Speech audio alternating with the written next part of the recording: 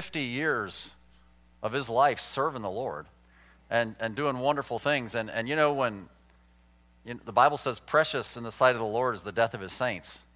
And Dale just got to go home, And so we rejoice together with Dale and looking forward to the future hope that we all have one day, of course, but certainly praying for the family. Dale, if you have been with us, know Dale had been with us in our last annual missions conference, our Reach Missions Conference last October. And hopefully some of you took some time to get to know Dale and Paula while they were here. And while I say that, let me say that we're once again going to have the Reach Missions Conference at the beginning of October, October 2nd through the 5th, and we'll have another group of missionaries that will be here with us. And I just say that to say, man, take some time to get to know these saints, to get to know these missionaries when they're here among us. In fact, next Sunday, we're going to have one of our missionaries, Brian Clark, who serves in London, here with us. And while Brian's here, if you get the chance, man, get to know him a little better. Because it's just a blessing to get to know personally. Look, these guys are just people serving the Lord, and they just happen to have a foreign address. And so it's a blessing to be able to do that. But pray for the Sigafus family. I know that they would appreciate that, that you would continue to pray for them. Okay, if you have your Bibles, let's open them to 2 Samuel, chapter number 24. 2 Samuel 24. I'll help you with that. 2 Samuel comes right after 1 Samuel. So help you get that there. We are wrapping up the summer series called Summer Revival Series, and I think that the whole idea of revival in the Lord is not really hard to understand, at least in theory, but what we've tried to do is try and really give it handles, and so that we can understand it in real daily practice. What does it really look like? And so after some of our guest speakers this summer, we've talked about some of the anticipated results that would come from a revived life. And we talked about missions, and we've talked about discipleship, and last week we talked about just having the right heart attitude. And so this week, which will be our last week in this series, we will see a picture painted, and that's the title, A Picture of Revival. It is going to be a picture in the life of the Old Testament character, the King of Israel, King David, and again in 2 Samuel chapter number 24. Now if we spend any time at all in the Bible, we all know who David is. David is one of the key characters in all of the Old Testament story. In fact, he was a great king. He's the king referred to more than any other king. It's David that we refer to when we say he's the one who was called the man after God's own heart. But David still is a man. And just like any of us, he puts his pants on one leg at a time, or his skirt, or whatever they were. And he had good days and he had bad days, right? And the cool thing about the Bible is, or the scary thing about the Bible is that God records all of it. He records all of it. Not just the great things that David did in faith, but some of the times that he didn't do so great. And so this is a story of a tough time in David's life. But by the time we get to the end of the story, he will have revived and responded very well. And so what we're going to see are some steps. This is actually later in David's life, and this is near the end of his life. So allow me just to encourage all of us that you're never too old for revival, amen? I mean, if you see the need and if you feel God tugging on your heart, it's time for you to do whatever God would have you to do. And so the steps that we're going to see in David's life are some steps certainly that we can experience as well. I have prayed this week that this would be an encouragement and a blessing, but that it would really touch your hearts. And so let's just ask the Lord to do that, and we'll jump in. Heavenly Father, Lord, we come before you in this passage of Holy Scripture, and we ask that you would do now what only you can possibly do. I pray for the brothers and sisters, for everybody that's come here today. I pray, Lord, that each and every one of us would just kind of calm our heart and look into your word. That we would each be able to say with sincerity, Lord Jesus, come and speak to me. Show me what you need me to do. Lord, I want to walk with you. I want to live a revival life. I want to live a life that is exciting and vibrant. And I pray, Lord, that if there's anything in me that is hindering that you would point that out and that you would show me through this picture today. Lord, we love you and we desperately want to walk with you. We pray these things in your holy name. Amen. Well, the first thing we're going to see is rebellion. And of course it's going to start with rebellion because we're looking at the life of a person who is a believer. And we talk about revival. We're talking about somebody who has already experienced the life of God in their life at some point. But something happened. Some sort of rebellion, some sort of sin. Something has happened to bring down the vibrancy. Something has happened to let the fire grow cold. And so if you find yourself thinking that you're okay with the Lord, you find yourself feeling like, life with God is good and you've experienced a lot of blessings. I mean, that's a wonderful thing. And if you've been there or are currently there, man, for sure rejoice in that. I'm not trying to bring you down unnecessarily, but David's life certainly pictures throughout his history a life of many victories, a life of many blessings, a life of responding very well to the Lord in many, many instances. And so at this point in his life, building up to this, David was actually doing okay. The previous chapter, chapter 23, is the list of all of these soldiers in David's army called David's mighty men and all the different ways that they trusted the Lord under David's leadership. And so in our lives, for example, if we try and make a parallel and say things are going good for now and we've experienced some victories in our past, I would just warn all of us to brace for impact. Because something's going to happen. Some challenges are going to come. Your flesh is going to creep up. There are going to be influences and times and challenges in your life that are going to want to draw you away from a faithful walk in the Lord. And David, sadly, falls into some of this kind of temptation. Things in our lives can change very quickly. And I think we understand that. Like I said earlier, David is near the end of his life, and he's pretty content with the way things are going. And in fact, at this point in his life, it's fair to say that he was proud. He says typically all the right things, but at this point he's actually kind of trusting in his own ability. He has an attitude that we might refer to as, I got this. I got this. And people today kind of have that attitude. Look, things are rolling good. When things are really tough, I'm going to call on the Lord, but kind of the small problems in my life, I got this, Lord. I can handle this. I can take care of this myself. And that is a very dangerous place to be. That is a place that probably we've all found ourselves at some point in our lives. It's a place where you feel competent. It's a place where you feel important enough or strong enough that you can handle it yourself. And that's a very, very dangerous place to be. In Proverbs 16:18, it says, pride goes before destruction and a haughty spirit before a fall. Here in 2 Samuel 24, I want to read for you the first 4 verses, and it starts out with, and again the anger of the Lord was kindled against Israel. So the Lord is having some response. It says, and he moved David against them to say, go, number Israel and Judah. For the king said to Joab, the captain of the host, which was with him, go now through all the tribes of Israel, from Dan even to Beersheba, and number ye the people, that I may know the number of the people. And Joab said unto the king, now the Lord thy God add unto the people how many soever they be, an hundredfold, and that the eyes of my lord the king may see it. But why doth my lord the king delight in this thing? Notwithstanding, the king's word prevailed against Joab and against the captains of the host, and Joab and the captains of the host went out from the presence of the king to number the people of Israel. And so what David did was that he sent the captain of his army, Joab, out to number all the people, by the way, contrary to the direct revelation of Scripture.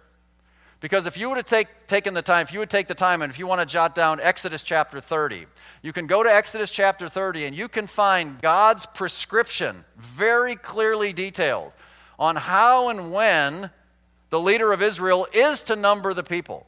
And the specific application of Exodus chapter 30 and numbering the people is to remind the people of their sinfulness. It's to remind the people of their need for atonement.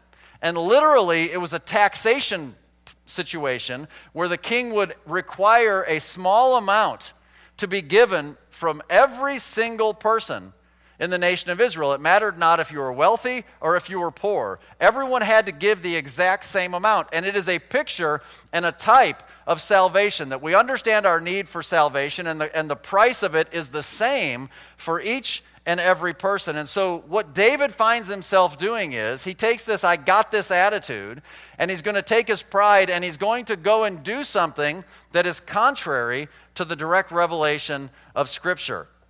So that then, therefore, becomes an act of sin. And Joab recognized that it was an act of sin. In verse number 3, Joab blesses the king, and he says, "O king, let there be 100 times more than you could even want or desire in Israel. But why, king, would you command me to do something that you know is wrong? Why would you do that?" He warned him. He tried to stop him. But David's word prevailed. David wanted to be reminded of just how great he was. It says in verse number 2, "that I may know the number." I just want to know. He wanted to count up his greatness near the end of his life. Now, if you wanted to take a look and see, for example, if you look down and the count goes through, and we're not going to read all the verses through verse 9, but they went ahead and counted all the people. And if you just glance down at verse 9, it says, "And Joab gave the sum of the number of the people unto the king, and there were in Israel 800,000 valiant men that drew the sword, and the men of Judah were 500,000 men." Well, we're going to look time and again at the very parallel passage to this passage is in 1 Chronicles chapter 21. And if you were to take the time to compare this verse number 9 with 1 Chronicles chapter 21 and verse number 5, what you're going to find is the numbers don't match up. And the numbers don't match up, which causes Bible critics to say, there's a contradiction in the Scripture. No, it's an apparent contradiction that can be solved with a careful reading of your King James Bible. And I'll just leave that to you for homework, but let me give you a hint if you're interested. The way that you're going to find it is by paying attention to the adjectives. Okay, so that's just something free. You can look at that. Whenever the Bible appears to have a contradiction, and typically those appear in the counting and the numbers of the people or the horses or the chariots or this or that, if you will study carefully the words that God gives to you, usually He has a lesson to be learned through that. What really matters to us is the personal application. And the personal application I put in your notes, and it's this: everybody's counting something. Have you ever noticed that? Everybody's counting something. And what you're going to find typically is when that happens, it's just a demonstration of pride. It's a demonstration of pride. So here, David is the king. He's the captain of the armies. He's the king of the land. He's the ruling sovereign one. He wants to know how many soldiers does he have in his armies. He wants to measure the power of his kingdom. And that's a prideful move. That's a sinful move. We're in a political election season, and what are the politicians doing? They're polling and they're counting votes. They want to know how great they are. They want to know how great the constituency of people that is on their side instead of on the other guy's side. We have pastors that are constantly about counting, as we would say, nickels and noses. And they brag about it, and they want to boast about how many people come. And if you go to preachers' meetings, and I don't, by the way, because it gets kind of irritating sometimes, they want to know how many people you got running in your church, or how much money is your church taking in, or all these kinds of things. And it just leads to pride, and pride goes before destruction. People all over count the things that they have. They count their money. They count their retirement. They count whatever they're counting. They count their stuff. You just may be in a dispute with somebody, and you want to count how many people are on your side versus how many people are on somebody else's side. But here's the key in each of those cases: all while ignoring the clear revelation of the Word of God. All while ignoring the clear revelation of the Word of God. Listen, life would be a whole lot easier, wouldn't it, if we just did what God said? I mean, wouldn't it just be easier if we just took the Bible, which many of us understand fairly well, and if we just actually did what the Bible said, wouldn't life be a lot easier? Instead of worrying about all the things we are trying to count. Well, this issue of visible success is a danger because it lulls people into this false sense of security. It tends to put you to sleep spiritually. And so we have the example of the church of the Laodiceans in Revelation chapter 3 and verse 17. We looked at it last week. It says, "Because thou sayest," this is Jesus speaking to this carnal church, Because you say, I am rich and increased with goods. Somebody's counting something, right? And have need of nothing. Well, that's a dangerous place to be. Because he says, you don't even know that you're wretched, miserable, and poor, and blind, and naked, spiritually. They're counting all their stuff, and they're missing out on the really important things. So this thing is sin for David, and the reaction that we need to be careful of is the reaction that is so common these days. In fact, it's common throughout the history of mankind, and it's in your notes. Whose fault is it? Whose fault is it that David had this sin? I mean, everybody wants to pass the buck, don't they? I mean, nobody ever wants to accept the fault for anything. It's interesting, just last night, I was watching television, and I saw a commercial, and there was a famous baseball player who's now retired. And he's on this commercial, and he's up in his 40s, and he's fat. And he's saying, you know, when I was young, I used to be able to stay in shape real easy, but now it's really hard to stay in shape. But you know what I realized? It's not my fault. It's just because when a man hits his 40s, you know, he gets a drop in testosterone, and they're selling some testosterone thing. But here's the key. It's not my fault. I'm just old, and when you're old, you lose the T, and when you lose the T, you're going to get fat, and it's not my fault. Well, whose fault is it? Is it God's fault? Well, you could say that about David. Look back at verse number 1. You probably noticed that it says, the anger of the Lord was kindled against Israel, and he, the Lord, moved David against them to say, go number Israel and Judah. Is it God's fault that David sinned? Well, if you took the time and you looked at 1 Chronicles chapter 21 and verse number 1, we have the exact same parallel passage. And you will find in 1 Chronicles 21 that it says, Satan moved David to number the people. And you think, how is that possible? How is that possible? Well, that's another Bible study for another day, but can I just tell you that you better be careful before you start assigning blame. By the way, if you look down to verse number 10, for example, in our passage, David was very willing to accept ultimately the blame on himself. David's heart smote him after they had numbered the people, and David said unto the Lord, I have sinned greatly. So is it the Lord? Is it Satan? Or is it David? I mean, aren't we quick to want to pass the buck off on somebody else? Isn't that what Adam and Eve both did when they were found with their sin? Didn't Adam say, the woman that you gave me? And then the Lord goes to the woman, she says, the serpent he gave me and deceived me? Everybody's passing the buck. Nobody's willing just to own what they did. You better be careful with that. Because I promise you, it's not always that easy. Do you remember the story of Job? Do you remember the beginning of the story of Job? And Satan comes up before the Lord, and the Lord says, he's bragging, hey, have you considered my servant Job? There's no man like him on the face of the earth. One that fears God, avoids evil. And the devil's like, hey, give me a shot at him. I'll get him to curse you to your face. And the Lord says, okay, but don't touch his body. And then all the terrible things to his family and his property, and then comes back and the Lord says, see, I told you. And the devil says, yeah, but you didn't let me touch his body. And the Lord's like, okay, touch his body. Oh, but don't kill him. And so then he gets the gross boils and all the stuff that happens to him physically. At the end of the day, when you're going through that, who really carried out all that stuff in Job's life? Was it the devil? Was it the Lord? I mean, who's at fault for that?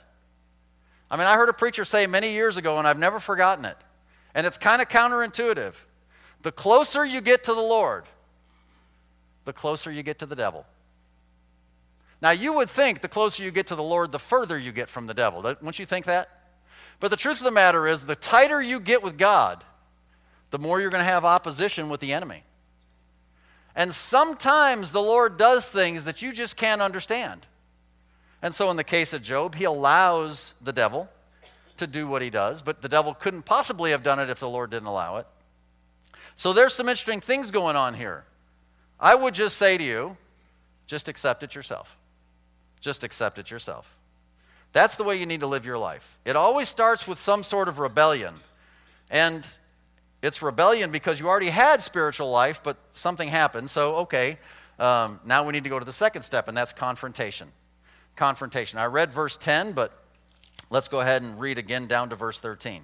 David's heart smote him after they had numbered the people, and David said unto the Lord, I have sinned greatly in that I have done.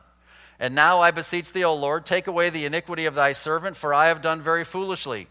For when David was up in the morning, the word of the Lord came unto the prophet Gad, David's seer, saying, Go and say unto David, Thus saith the Lord, I offer thee 3 things. Choose thee one of them, that I may do it unto thee. So Gad came to David and told him and said unto him, Shall 7 years of famine come unto thee in thy land, or wilt thou flee 3 months before thine enemies while they pursue thee?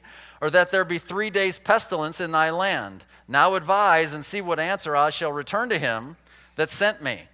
Now, David's confession in verse number 10 has to come chronologically after the confrontation in verses 11, 12, and 13. Because it says in verse 11, For when David was up in the morning, the word of the Lord came.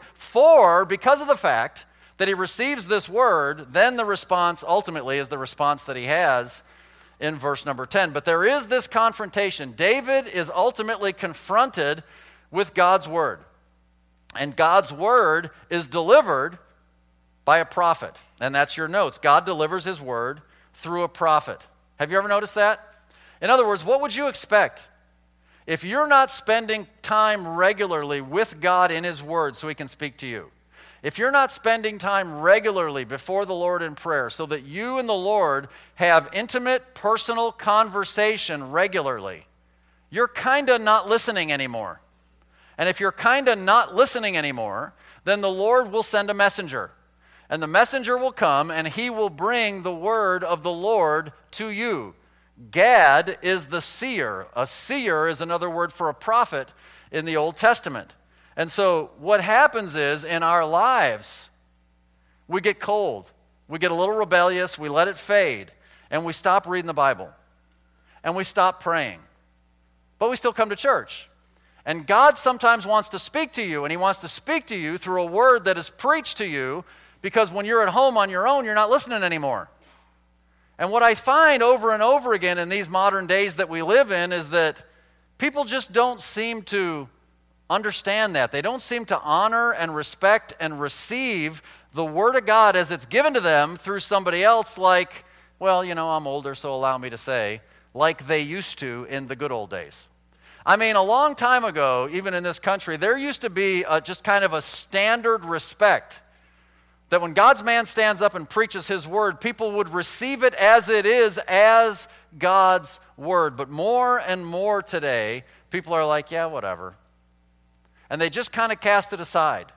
There is a confrontation, and it is not about the man. It is about the word. It is about God delivering his word. I just wanted to point out that that is how he delivers his word. God has a man who will stand against even the king when the king is not doing what he's supposed to be doing. Which, by the way, will be the basic subject matter that we will be entering into as we start our next teaching series in a couple of weeks. So the next teaching series that we'll be entering into will be a study of the life of Elijah. And Elijah is one of the greatest prophets in all of the Old Testament, and he lives during the time when there are all these wicked kings ruling Israel and Judah.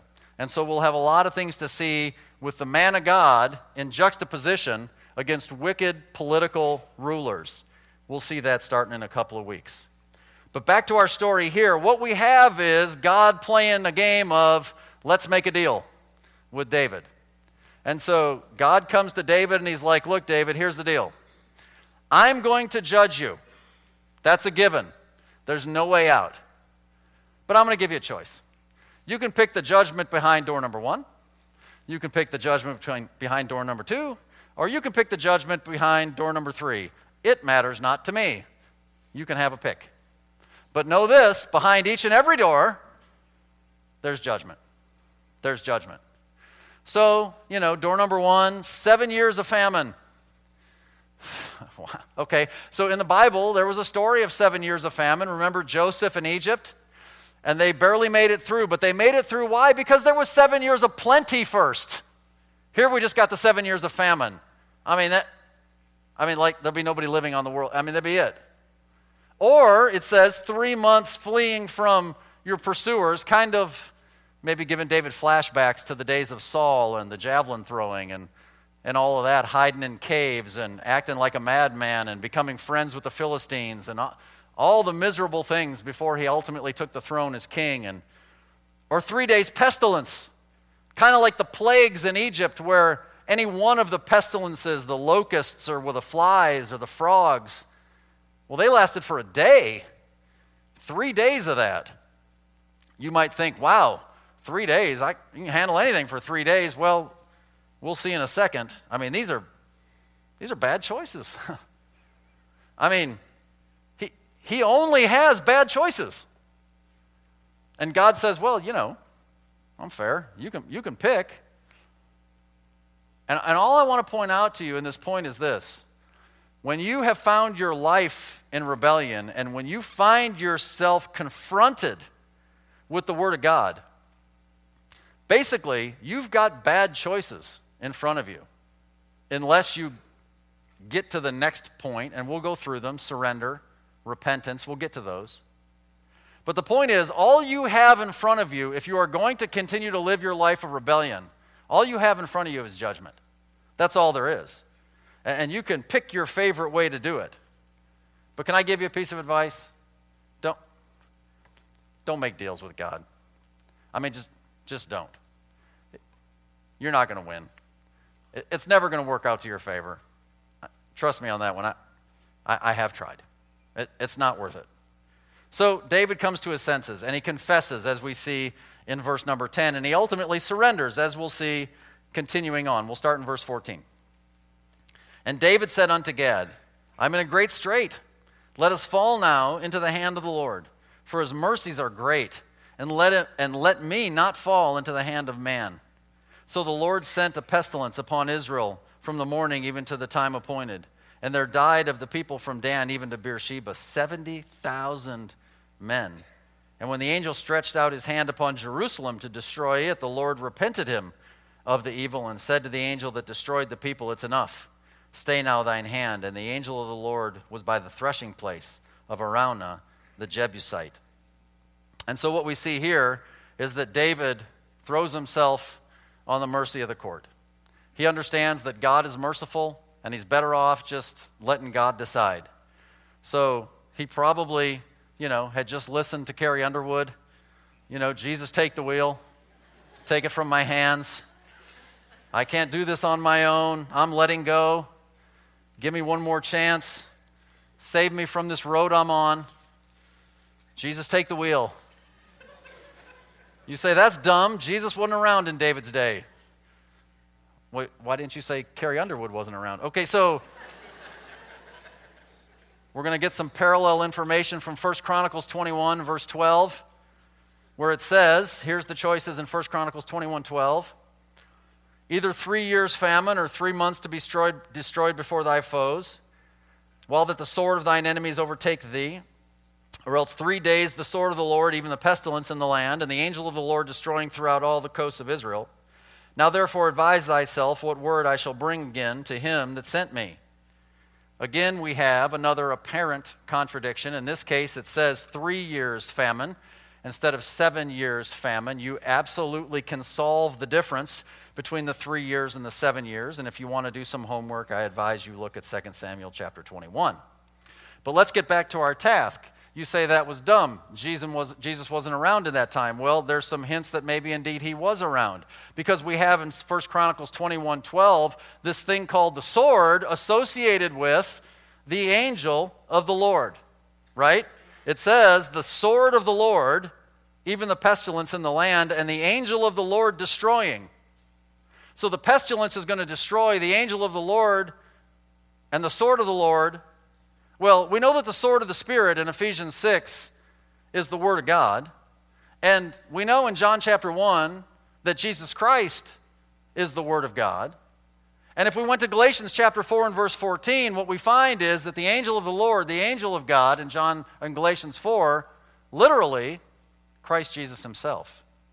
And so what you have here is King David facing a pre-incarnate appearance of the Lord Jesus Christ. Before he was ever born of the Virgin and came to earth to dwell for 30-some years, we have Jesus Christ appearing. Because anytime God appears to man, anywhere, ever, it's always Jesus Christ. He is the visible form of the invisible God, the second person of the Trinity, God the Son. That's what we see. So, in a sense, he said, Jesus, take the wheel. Okay, so what I want you to notice is, and this is in your notes, when David was faced with only bad choices, he decided to not choose. I mean, David is a sincere believer. He was off track, but he was sincere all his life. He had a good heart. And when he's faced with only bad choices, what did he choose? He chose to not choose. He chose rather just to leave it up to God and to accept whatever God gave him. Now I'm going to give you a little commentary, and this is just my commentary. Put this in the margin. Don't write it down. I don't really care. This is just my observation. We are living in a time in history where, as I said before, we are in front of some pretty important political decisions. And in my humble opinion, they are only bad choices. If you don't happen to have that opinion, and you think there are good choices, maybe you should spend more time with the Lord. Because there are only bad choices. And I believe that God will allow, of course, you have the right and the privilege. You would say even the duty to vote. You can choose door number 1, door number 2, and maybe some random door number 3 that might pop up. And you know what I think God's trying to tell us? I think God's trying to remind us, America, no matter which way you turn, judgment's coming. And you can pick your favorite form of it. Oh, by the way, you are absolutely free. Don't leave here saying what I didn't say. You're absolutely free to pick your favorite door. But behind the doors, there's judgment. I mean, it's coming. You better get ready. Individually speaking in our lives, what's it all about? Well, surrender is the first step to reestablishing a healthy relationship with the Lord. The next step is then repentance, of course. And this is just review at this point, but this is what we see in our text. So we'll continue reading. We left off in verse 16. Let's start up in 17. And David spake unto the Lord when he saw the angel that smote the people and said, Lo, I have sinned, and I have done wickedly. But these sheep, what have they done? Let thine hand, I pray thee, be against me and against my father's house. Again, he's accepting his own responsibility. And Gad came that day to David and said unto him, Go up, rear an altar unto the Lord in the threshing floor of Araunah the Jebusite. And David, according to the saying of Gad, went up as the Lord commanded. So this is a picture of David's repentance. First, he surrenders, and that is always the first thing. It's a decision that you make. Then the next thing, letter A, is to confess. In verse 17, he just confesses. He agrees with God.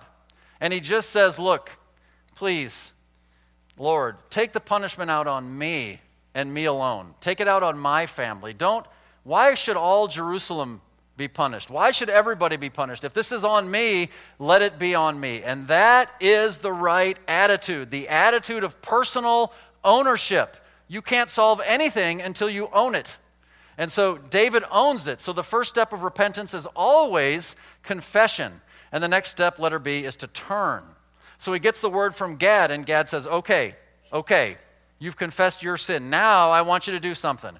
I want you to go and build an altar on this piece of land.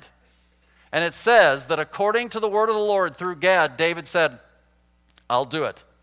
So not only do you confess your ownership of the personal responsibility, you then begin to start doing the right things.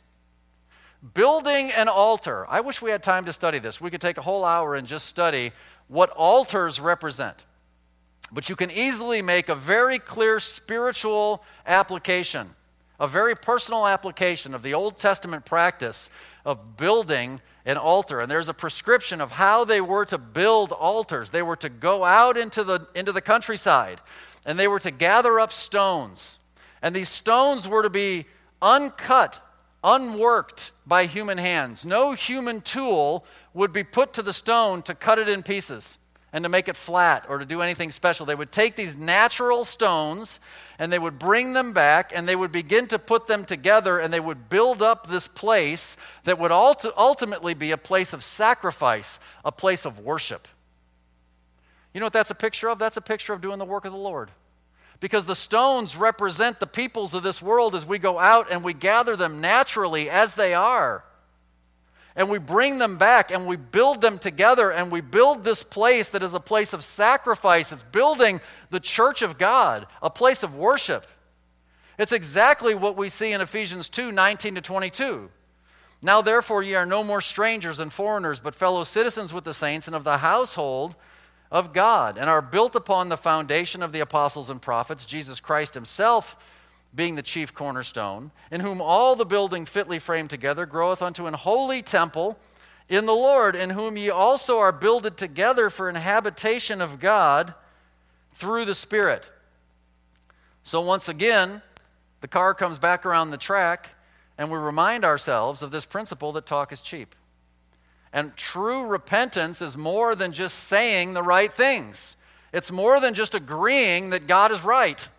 It's absolutely changing your behavior and doing something about it that is radically different than whatever it was you were doing before in rebellion. So you can say you repent, but how can you or anybody know if it's real? Well, whatever it is, if talk alone is cheap, doing it is not going to be cheap. It's going to cost you something. It's going to be kind of expensive. So, point number 5 is the proof. And we'll see the proof in verses 20-24. So he's going to go build this altar. And so in verse 20, and Araunah looked and saw the king and his servants coming on toward him. And Araunah went out and bowed himself before the king on his face upon the ground. And Araunah said, wherefore is my lord the king come to his servant? And David said, to buy the threshing floor of thee, to build an altar unto the Lord, that the plague may be stayed from the people. And Araunah said to David, let my lord the king take and offer up what seemeth good unto him. Behold, here be oxen for burnt sacrifice, and threshing instruments, and other instruments of the oxen for wood. All these things did Araunah as a king give unto the king. And Araunah said unto the king, the Lord thy God accept thee. And the king said unto Araunah, nay, but I will surely buy it of thee at a price. Neither will I offer burnt offerings unto the Lord my God of that which doth cost me nothing. So David bought the threshing floor and the oxen for 50 shekels of silver. So what we see is that David's step of repentance and turning and beginning to do the right thing included this fact that he understood that whatever he offered to the Lord had to cost him something. It couldn't possibly be free. And so the principle I want you to see is that the process of revival includes spending money. That's what we see. Literally, it begins with spending money. He had to buy the property and then gather the stones and then build the altar. So in the context of giving, one of the greatest chapters in the Bible, many of you know, is 2 Corinthians chapter 8. And so in the context of churches giving money, in verse 8, it says, I speak not by commandment, but by occasion of the forwardness of others, and to, notice, prove the sincerity of your love.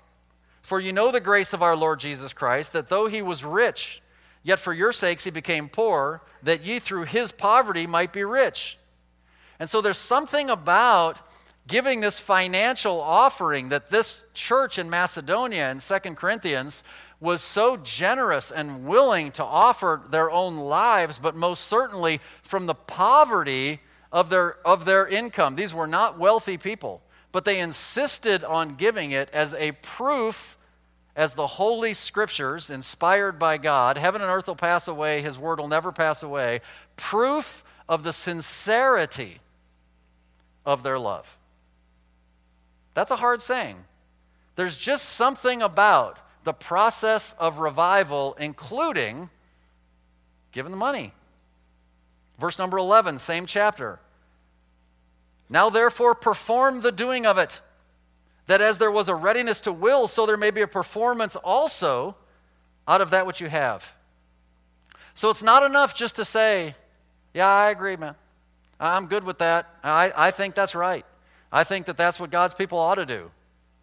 But yet somehow you excuse yourself from actually doing it. So God actually put in his word 2 verses later where he said, oh, by the way, don't just agree. There has to actually be the performance of the doing of it. And he says that's out of what you have. Oh, by the way, I'm not asking you to give what you don't have. I'm asking you to give what you do have, the Lord says.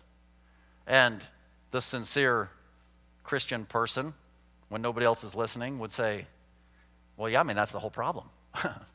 I mean, the whole problem is I have what I have. I like what I have. And the Lord says, well, it's okay. I just wanted to prove the sincerity of your love. I mean, that's all. And so the process of revival includes spending money. It just does. Listen, in your notes, getting right with God will cost you something. It's going to cost you something. My friend, Sam Miles, says that God is worth getting right with. Amen? It's worth it. And so if we go back to Laodicea, we read in chapter 3 of Revelation in verse 17, now verse 18, Jesus speaking to the church after he describes their condition, I counsel thee to buy of me gold tried in the fire, that thou mayest be rich, and white raiment, that thou mayest be clothed, and that the shame of thy nakedness do not appear, and anoint thine eyes with eye salve, that thou mayest see. So Jesus Christ, who died for the sins of the church of Laodicea, and many of those people responded, and somehow in the course of their life built themselves up some great wealth, and were pretty proud of it. So much so that they said, we don't need anything. And Jesus said, you don't even understand your spiritual condition, but let me give you some counsel. Jesus Christ is giving the counsel to the people in this condition. He says, I'm going to give you some counsel. I need for you to buy of me certain things. There's just something about money. I mean, there's just something that we have to think about that, oh my goodness. I mean, salvation is free, but discipleship, spiritual growth, getting right with God is going to cost you something, friends. That's just how it works. This guy, Araunah, he was willing to give away all of his resources for living. He had a threshing floor. A threshing floor is the place where you separate the wheat from the chaff. The threshing floor is a place of judgment. You're judging the chaff. Hey, chaff, you're not a wheat. Get out of here, chaff. It's kind of like the sheep and the goats judgment, right? You heard about that one? So, it's the sheep and the goats, and you don't want the goats in with the sheep. You got to get rid of the goats. And it just amazes me how in our modern culture, I mean, if you like sports, I like sports. Everybody wants to be called the GOAT, right? The greatest of all time. Is it Michael? Is it LeBron? I want to be the GOAT. Really? It's like saying, I want to be the chaff. No, it's a place of threshing. It's a place of judgment. It's a place of separation. And around now, that's his way of living. He's a wheat farmer. Take the oxen, take all my tools, take it all. Which means, by the way, it doesn't say it. It means, I got no way of making a living. He was willing to give it all. That's the right attitude, right? David now has the right attitude, and he's like, thank you. Thank you. Not this time. You don't understand. I have to pay for this. You have to let me pay for this. And by the way, there's something about people willing to offer things, and sometimes people just have to pay for things. You have to let them pay for things so that they can grow with the Lord. These are just things, these are lessons of life. If you take the comparative passage in 1 Chronicles 21 and verse 22, what you're going to find is that you're giving to the Lord. It's going to hurt a little. It's going to cost you something. There has to be some sacrifice. In 1 Chronicles 21, it says that David paid full price. In other words, Your path to spiritual growth and spiritual walk with the Lord has no discount cards. There are no half-off bargain coupons that are going to come to you in the mail. I mean, the full price is what you're going to have to pay, just like I'm going to have to pay, just like everybody has to pay, because the Lord He's no respecter of persons. Everybody's the same before the Lord, and He wants us all to grow. Listen, man, I don't know what you're doing. I mean, ask yourself this question. In this church ministry, if you're a faithful attender, do you pay your fair share? I mean, do you? I know, it's awkward. Do you pay your fair share for what God does for you through the ministries of First Baptist Church? I mean, I know that it's possible, entirely possible. I mean, you can come here and you can be a freeloader on the backs of the other faithful givers of First Baptist Church until Jesus comes. You have the freedom to do that. Nobody has ever checked anybody at the door, ever, and never will as long as I'm around. That's not happening. But know this, the old commercial from many, many years ago, I think it was a muffler commercial or something, you can pay me now, or you can pay me later. Remember that commercial? The older folks? Okay, so before the Lord, it kind of works that way. You can kind of get involved now or not. And if your choice is no thanks, I'm busy, I got my stuff, I'm counting my stuff, remember? Well, okay. But there is coming a day of reckoning, which is, by the way, a day of counting.